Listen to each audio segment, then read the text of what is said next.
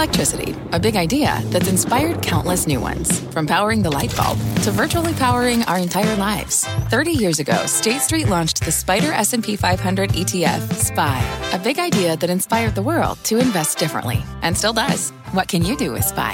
Before investing, consider the fund's investment objectives, risks, charges, and expenses. Visit ssga.com for a prospectus containing this and other information. Read it carefully before investing. SPY is subject to risks similar to those of stocks. All ETFs are subject to risk, including possible loss of principal. Alps Distributors, Inc. Distributor. Hey, it's Cramer, and this is my morning take on the market from today's CNBC Investing Club morning meeting.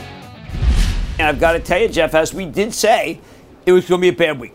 And I feel good about that. I don't necessarily think that it's necessarily time to buy yet because the market is not really oversold. It's kind of middling. You know, we use this oscillator. We're glad to be able to share that with people because it's been so right since we started the trust. Yeah, things are starting to look a little bit more interesting than where we were a few days ago, though, with prices starting to come down. So we'll see.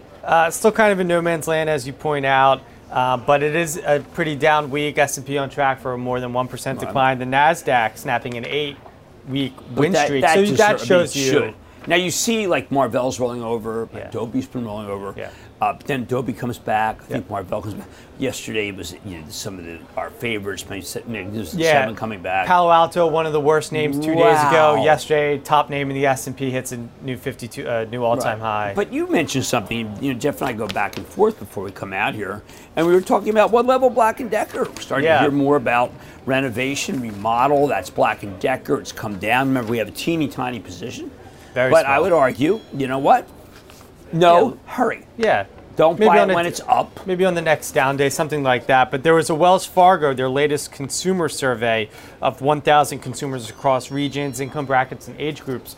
41% of consumers say they plan to step up spending on home improvement projects. That was the highest of any category. Makes sense. There's no homes for sale. I mean, remember, almost every home either has a mortgage below 5 or frankly, has bought it out in cash.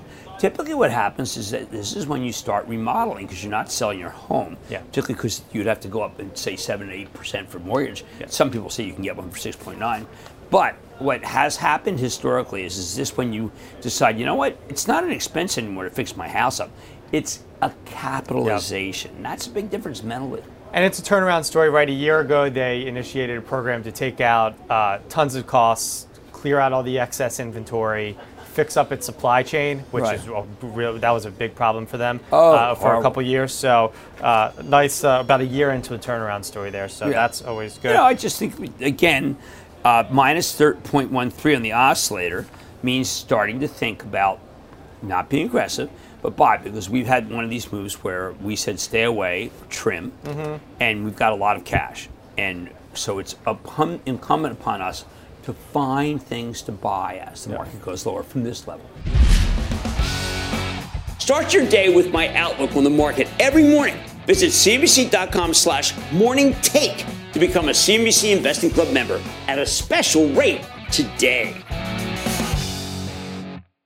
All opinions expressed by Jim Cramer on this podcast and in connection with the CNBC Investing Club are solely Cramer's opinions and do not reflect the opinions of CNBC, NBC Universal, or their parent company or affiliates, and may have been previously disseminated by Cramer on television, radio, internet, or another medium. No specific outcome or profit is guaranteed in connection with your reliance upon or other use of the content from Cramer. The opinions offered in connection with this podcast and the CNBC Investing Club are not an attempt to induce any particular trading behavior, investment, or strategy. You should be aware of the risk of loss in following any strategy or investment discussed in the content from Cramer. To view the full CNBC Investing Club disclaimer, please visit cnbc.com/investing club disclaimer. What's on the horizon for financial markets?